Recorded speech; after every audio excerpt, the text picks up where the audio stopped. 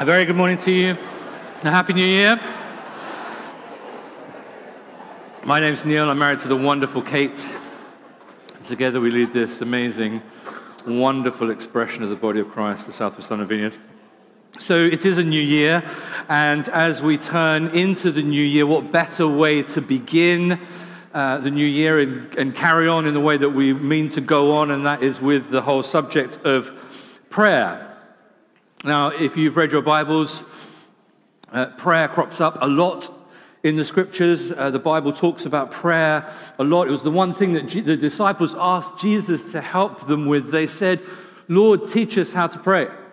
They didn't say, Lord, teach us how to do evangelism, or teach us how to do worship, or teach us how to plant churches. The thing that they asked Jesus to do was they said, teach us how to pray. They kind of somehow knew that if they were going to see the kingdom of God extended, if they were going to see the kingdom of heaven break through on earth as it is in heaven, God's will to be done, they knew that there was some kind of connection with prayer, that prayer was important, that prayer mattered. They'd been watching Jesus, they'd been hanging out with Jesus, and they'd been watching him kind of taking himself off. And he'd go off and he'd spend time with the Father, and he'd talk with the Father, and he'd seek out the Father, and then he would come back, and he'd come back after spending time in the presence of the Father, and he'd have this fresh revelation, he'd have this fresh power, and the disciples would see that. Most of Jesus' most incredible miracles would happen after he'd spent like a whole night in prayer. Maybe there's something there for us this year. Maybe if we're not spending half a night in prayer, we're missing out on something like vital that Jesus considered essential. The disciples, though, they kind of realized that prayer is important, and they say to Jesus, Lord, teach us how to pray. And as we embark on this new year, I think that needs to be the cry of our heart as well. Lord, teach us to pray. And this morning, as we start on this new year with all of its wonderful opportunities, hopes and dreams, New Year is like a blank page waiting to be written on, but it also carries with it all sorts of risks and threats and fears. As a church, as individuals, as a corporate body, we want to start, as we mean to go on, by looking at prayer, and then if I can stop talking soon enough, we can actually do some. So if you've got a Bible, why don't you turn with me to 1 Chronicles chapter 17.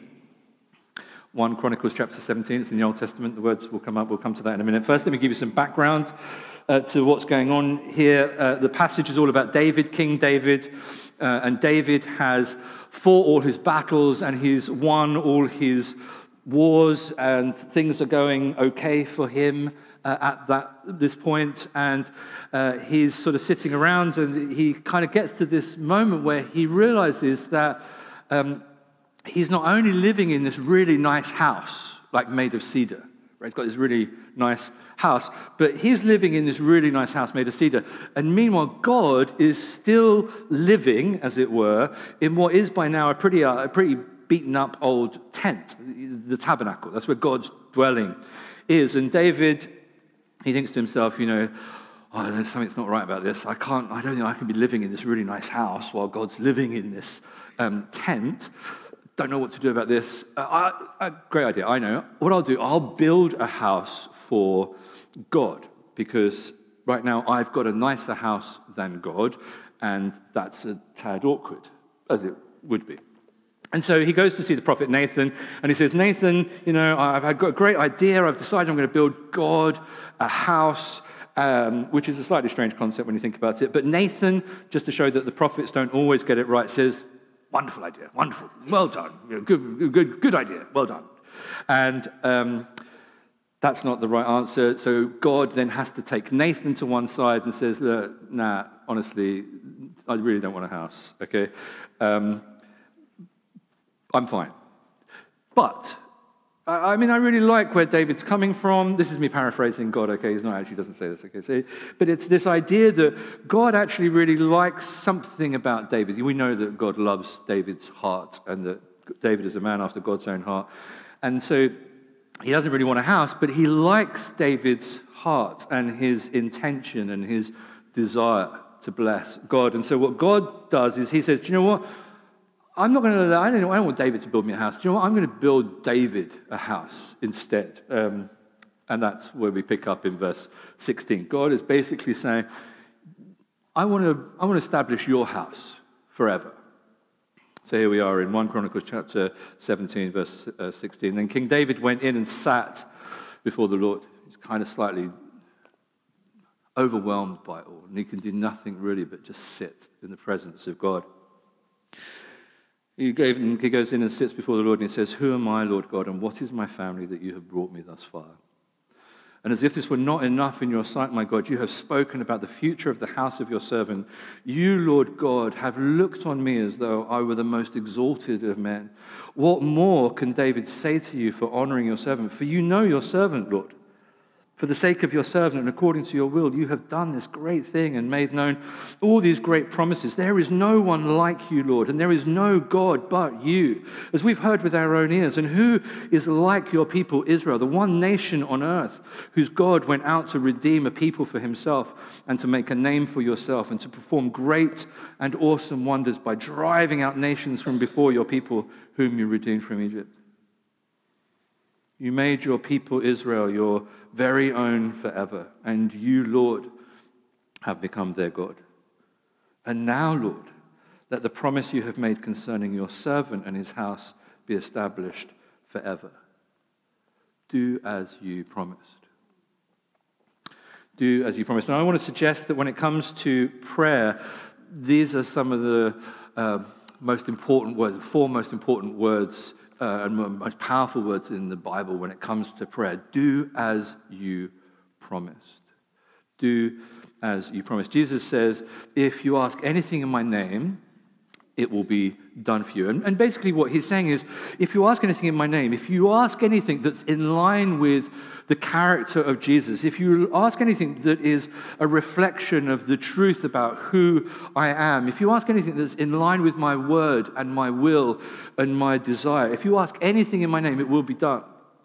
Now, when Jesus says that, he's not saying, he's never promised that he will continually say amen to all of our prayers. That's not what he's saying.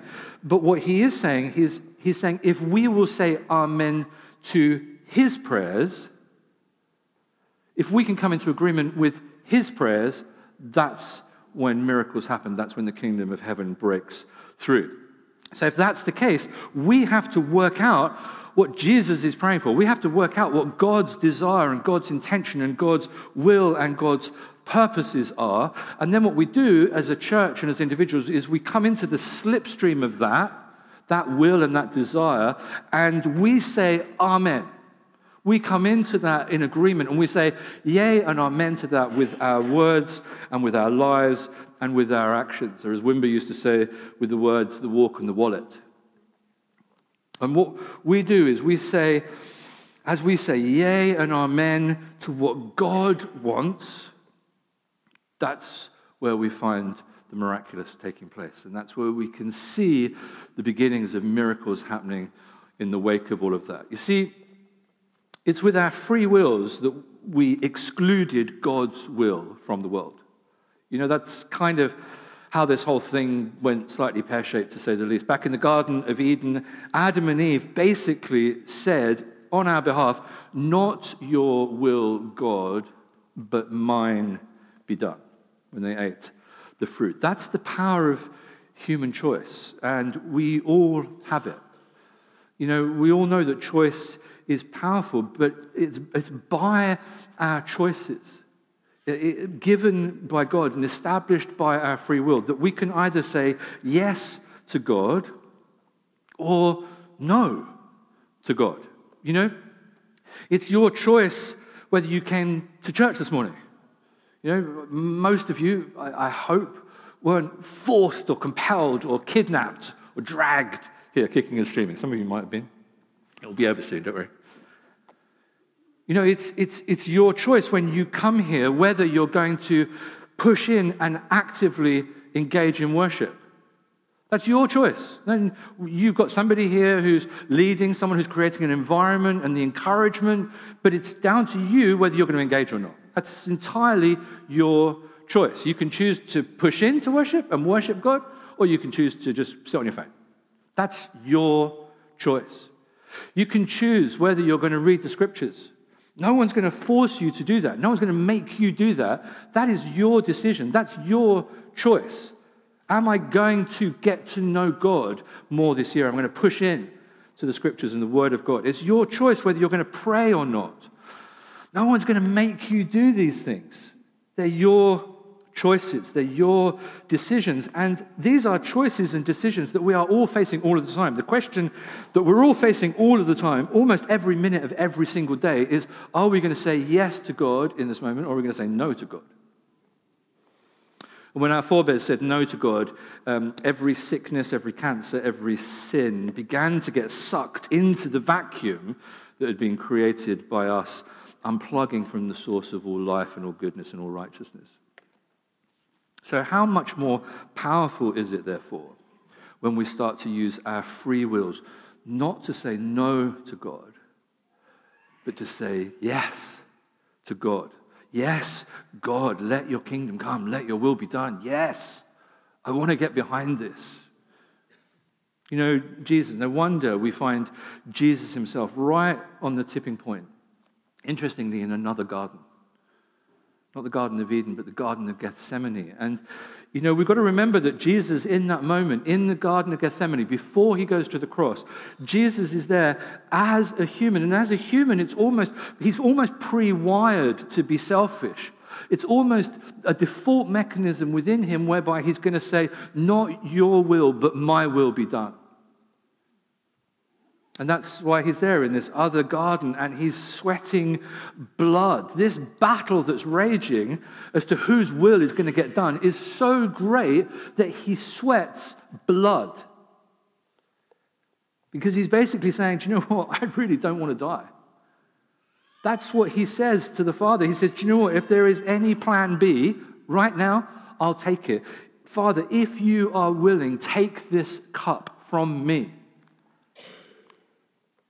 By the way, if you ever struggle with being honest with God in prayer, take courage from the fact that Jesus prayed that he wouldn't have to go through with the cross. That's how honest Jesus was with his Father in prayer about how he really felt.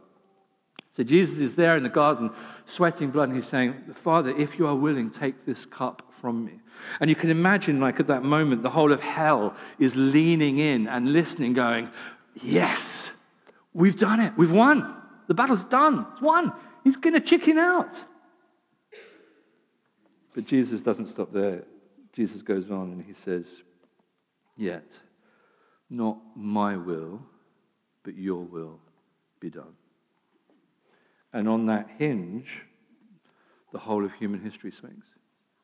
Because in this garden, we see a reversal of the curse that took place in that first garden. It's Jesus as a human using his free will as the place for God to move. It's a human being saying, I am going to be an amen to God's will, in this case, even if it kills me. And so it is for us. As we choose to push in and to pray and to live our lives as an amen to God's will, that's when the miraculous happens. And Jesus preempts all of this when he says, if you ask anything in my name, it will be done for you. This is what he's saying. So when we work out what is in Jesus' name, or to put it another way, what's in God's word, or what's in God's desire, or what God has promised, when we pray those things, this whole thing becomes incredibly powerful. Things really start to happen. That's why when we pray those four words, do as you promised, Jesus is basically saying the miraculous is going to happen, miracles are going to happen, the kingdom of heaven is going to break through. So it's all really simple, really. All it means is that every single one of us, as we pray, we just need to do two things. We, first of all, have to work out what God has promised. That's thing number one. And then thing number two, we just got to ask for it. Okay? We just got to work out what God has promised, and then we've got to ask for it. Okay, that sounds simple, but it has some problems. Now, the problem, as we all know, comes for some people because we don't know what God has promised, really. Now, that might be because we have never actually bothered to read our Bibles, because it's all kind of in here, right? It's in the guidebook.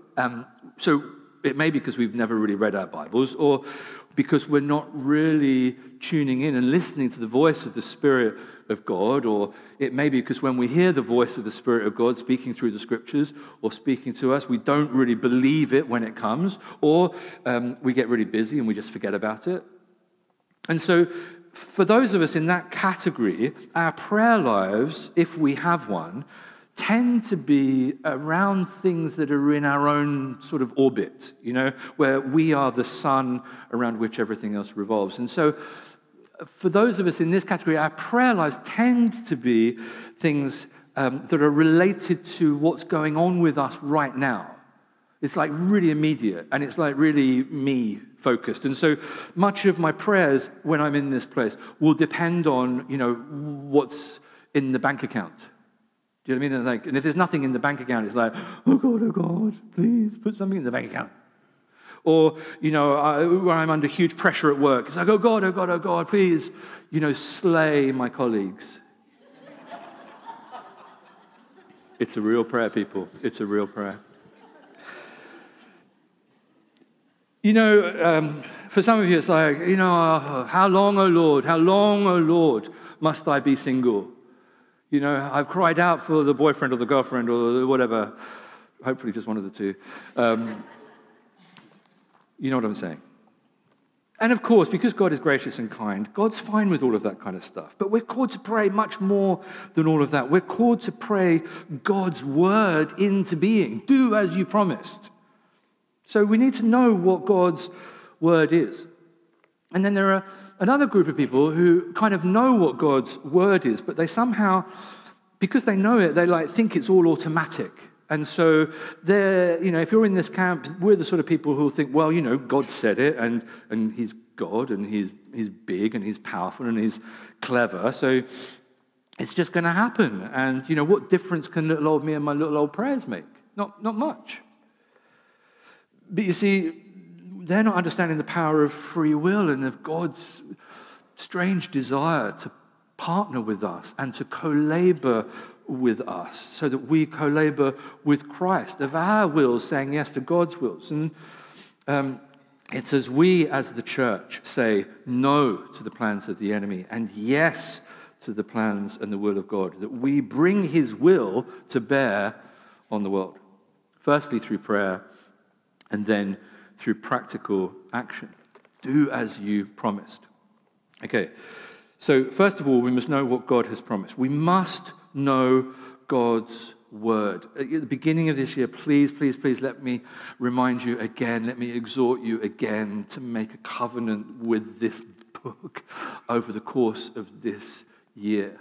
We must know the scriptures. We must listen to the word of God. Jesus said, you shall not live by bread alone, but by every word that proceeds from the mouth of the Father. We must devote ourselves to the word of God and the scriptures. We are not just called to read the Bible. We are called to digest it. We are called to meditate on it, to chew upon it, to let the word of life give energy and life to us.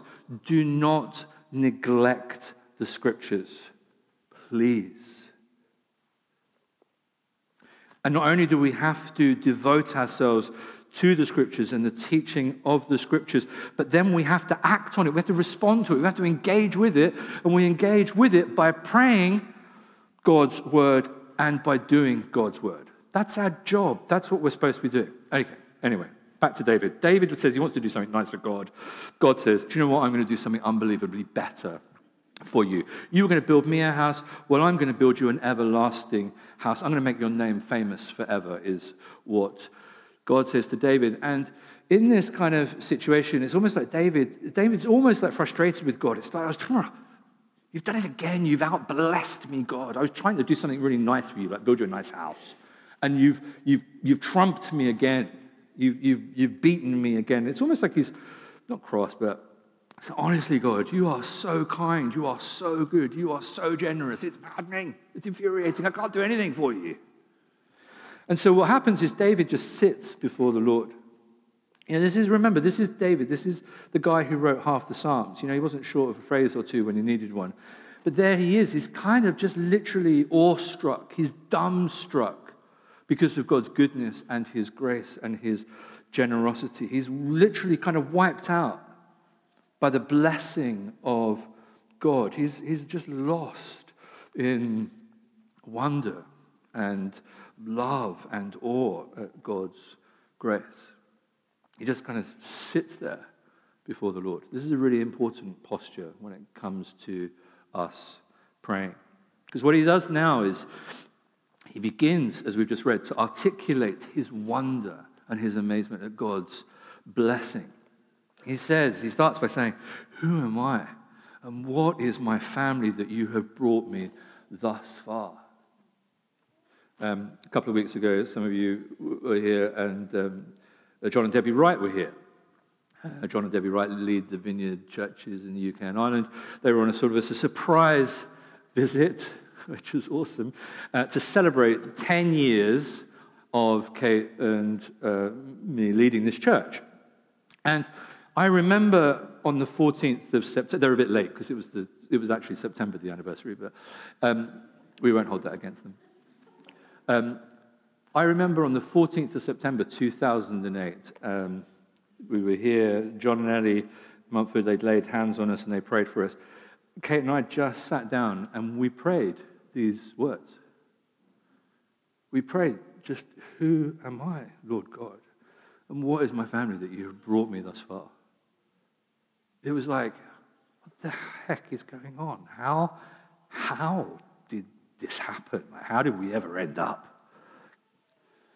with this gig?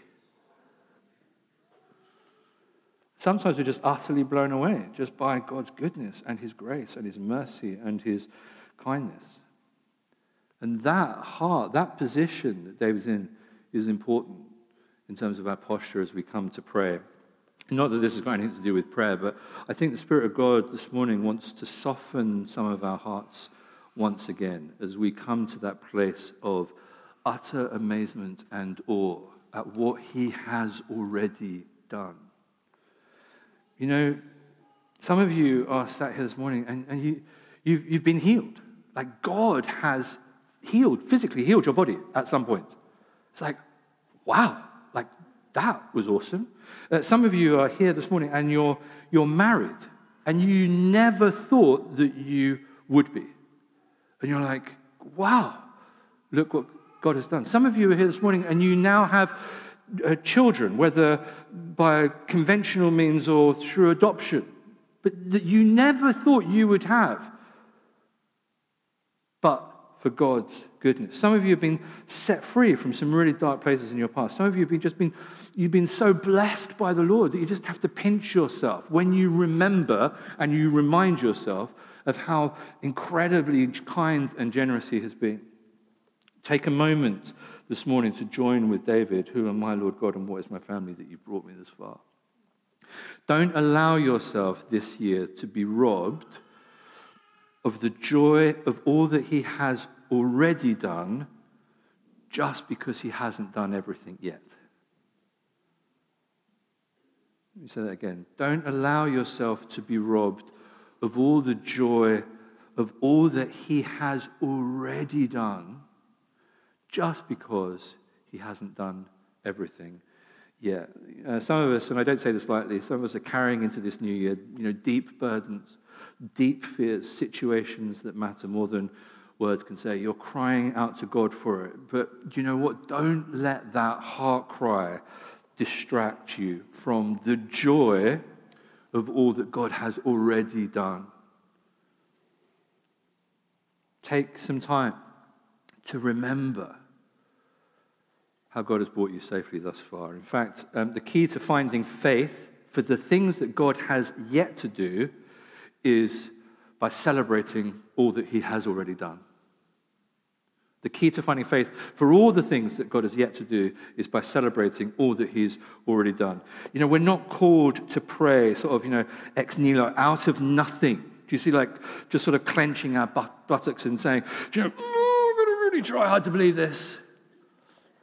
That's not how it's supposed to be. What we're called to do is we're called to see the sparks, if you like, the little flickers of flame that God has already begun something, and then we're supposed to just go to that place and pour petrol on it and watch it go. And what the enemy wants to do with us, he wants to get us really worried and really anxious about something, and then he wants us to separate. He wants to separate us, either on a conscious level or an emotional level, from the reality of the things that of all the things that God has done thus far in our lives. And so all we can see is this massive gap, this massive lack, this massive, how, God, are we ever going to get through this? And we forget all of the things that God has brought us safely through. The enemy knows that if he can separate you from what God has done, then you will stop rejoicing over the past. And when we stop rejoicing over the past, we stop believing for the future. So if you need a big healing, maybe rejoice over the smaller ones that you've seen and think, well, maybe if God can do that, maybe he can do more. Go and find those smaller flickers of flame where you've seen God do small healings, and then go and pour petrol on those things and imagine what God might want to do. Remember that faith comes by hearing, and it's by hearing what God has been doing that builds our faith. Someone once said, if you've only got one miracle story, tell that one story until you've got another one. And we're kind of like, well, I've already told that story, I can't tell another one. It's like, well, it doesn't work like that in the Bible. Look at the Bible. You read of something incredible that Jesus did, and then you flick onto another gospel, and it's like you read the same thing told from a different perspective. You read the Old Testament, it's like, I've read this before, like 10 times. Like, why are they telling it again and again and again and again? The story of God, how God has intervened from all these different perspectives, all these different places. You see it over and over and over again. Stories and situations of God's goodness and his faithfulness told over and over again. And it's done so that we would remember, so that we would hear, we would have our faith restored and renewed and refreshed. And that as we remember all of God's goodness, that would generate faith and revelation from it and give us hope and confidence for the future, where the future feels really uncertain and bleak. Remember God's faithfulness to you. Celebrate that faithfulness, because it's in thanksgiving that we find faith for what God has yet to do. And so maybe there's a sense that some of us coming back to that softness of heart that just celebrates and remembers all that God has done. And it can be really hard, I get that. Like, my memory is really, really short, and I just become overwhelmed with the present daunting realities and sit down and scratch my head and say, what's God done? It's like, nothing. I can't remember, he hasn't done anything. This year, I've started a Thanksgiving journal. It's really small, because I've got really small writing. I started a Thanksgiving journal because I know that I'm really hopeless at this. And it's been really good. So I've just been doing this every day. You're so mean. Encourage me. That's great, Neil. Well done, you. If it was bigger, I know I would run out of things to say. So anyway, start small. I don't want to show you anymore. I'm going to put it away. I started a Thanksgiving journal. It's like a really thick... I'll show it to you one day, but it's like a massive, massive volume. It's like Encyclopedia Britannica. But just the discipline, the act of remembering, has been really interesting for me. And it caused me to go, actually, yeah, God, you are incredible. Look at what you've done. Look at how far you've brought me. And it's made my heart humble. And actually, it causes me to pray. It's like, wow, yeah, okay, I'm going to pray. Suddenly, I just got this desire to pray. I want to surrender my life again and again, just crying out to God for his will to be done in his kingdom to come. So let's create a culture whereby we're remembering and celebrating the small things that God has done, that we might have faith for the things he has yet to do. Jesus said, how much more does your Heavenly Father want to give you good gifts? Archbishop Trench said, we mustn't conceive of prayer as overcoming God's reluctance, but as laying hold of his highest willingness. Sometimes I think our prayer lives is like, we're trying to twist God's arm. This belligerent, old, miserable man in the sky who doesn't want to give us anything, and so we've just got to, please, please, please. Archbishop Trench is saying, no. Prayer is not overcoming God's reluctance, but it's laying hold of his highest willingness. And prayer begins with this whole sense of amazement. It's this amazement, it's this remembering that catalyzes us, and it fuels and it feeds our prayer. And then asking God to do as he promised, that is birthed out of remembering God's goodness. You see it in Acts chapter 4, I'll finish with this. You see it in Acts chapter 4, got this great scenario. Peter and John, they've been summoned to the Sanhedrin. They've been told to stop preaching the gospel. And what they do is they go back to the church. They get ticked off, and they go back to the church, and they tell the church, you know what, we've been banned. Like, we've been banned. We can't preach the gospel anymore. And it's really interesting in Acts chapter 4 to see the church's response. The church's immediate response, it says, is that together they lifted their voices in prayer. You know, they didn't just go, oh, dear, well, you better stop then. Or they didn't say, oh, that's not very good, we should pray about that. Or they didn't say, oh, we need a strategy meeting. Like, there's got to be a way around this. We'll appeal to somebody, like higher up, some authority, I don't know. That, like, in the midst of all of the opposition and persecution, they literally just erupted in prayer. That was their gut reaction. And then what you've got in Acts chapter 4 is this prayer. And it's actually, in some ways, it's a bit of a rubbish prayer, because you'd want ideally, if you're putting your prayer's going to end up in the Bible, you'd want it to, like rhyme occasionally and be easily turned into a worship song or something like that. I don't know. Anyway, this prayer is 136 words long, right? You're all going to start counting now, so stop counting and listen to me. Just take my word for it. It's 136 words long, but the first 103 words of this prayer are them just telling God things about him that he already knows. And so here they are, they're in real trouble, they're right up against it. The authorities have told them to shut up, and they're like going, oh God, yeah, God, do you remember this? And God's going, yes, I remember, I was there. And they're like, God, do you remember this? And do you remember how you... And God's like, yes, I did that. So, yeah, I definitely remember. And then they go on, they go, God, you're amazing, and God, you're wonderful. And they keep on going. All this declaration and remembering and proclamation about God and his goodness and his greatness and 103 words. What they're doing is they're putting their crisis, because they're in a real sticky situation, they're putting their crisis into the context of the story of God. They are immersing their current situation into the story of God. They are putting it into the presence of God. They're putting it into the power of God. They're putting it into all of God's greatness. And they do that for like 103 words. Like 3/4 of the prayer, they do that. Contextualizing of their crisis in the story of God. And then just in the last 33 words, they actually ask for something. And what they ask for isn't that God would smite, the Sadducees with a plague.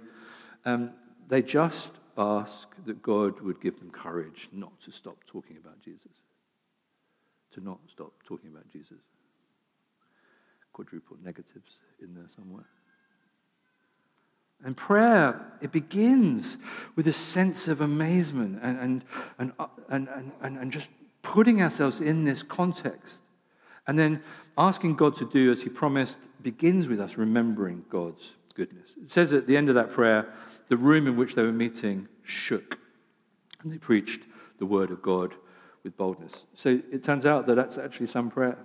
And all they did was contextualize their need in the story of God. We've got to understand that we, as a people of the promise, that we're not operating in a vacuum, but that we are part of God's story, which is why knowing his story is so incredibly important.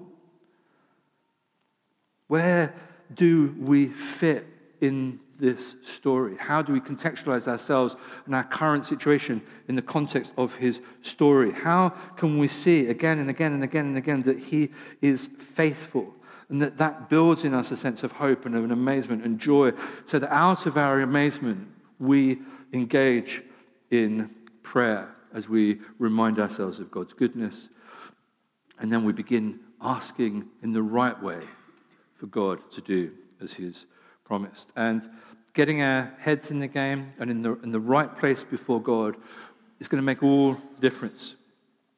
Because we don't find healing in the sickness. We find healing when we come to the healer. We're not going to find peace in the storm. We're going to find it in the Creator. We're not going to find faith for breakthrough just by trying harder, but by remembering the faithfulness of God. Prayer begins with a sense of amazement, and asking God to do as he's promised begins with remembering God's goodness. And that's what all we're calling you to as the church this week. A week of prayer.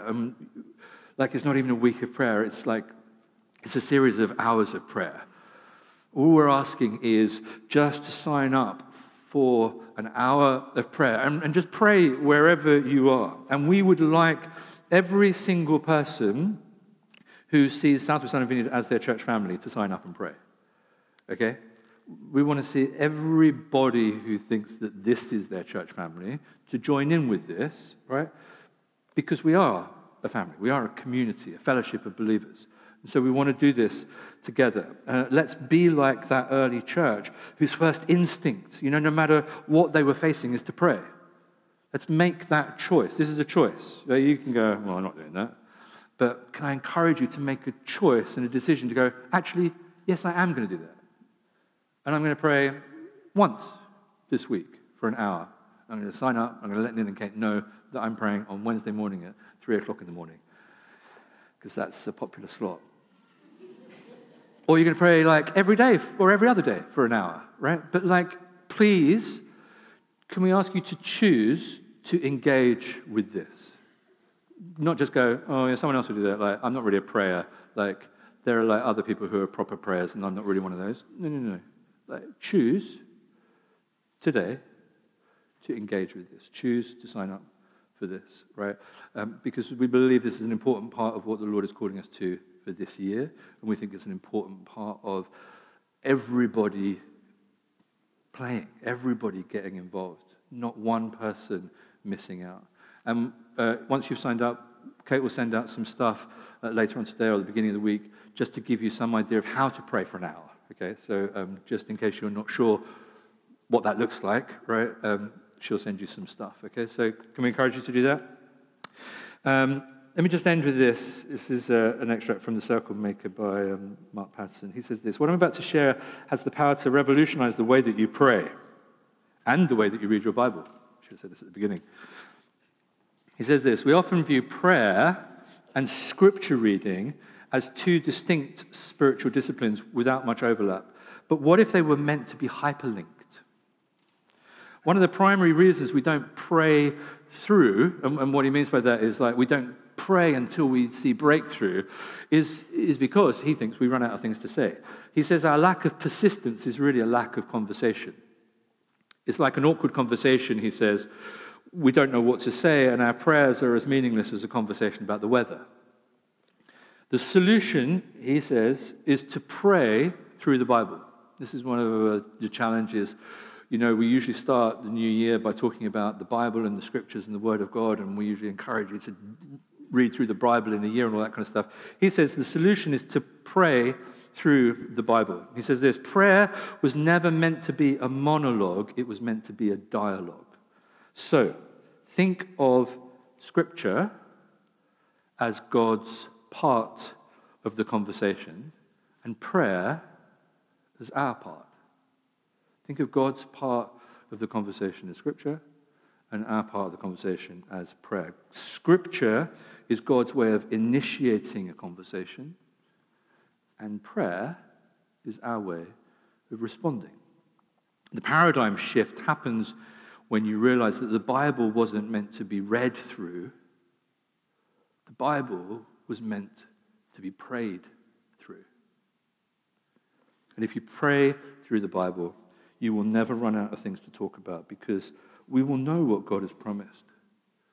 And our prayer lives will be, do as you promised. Make sense?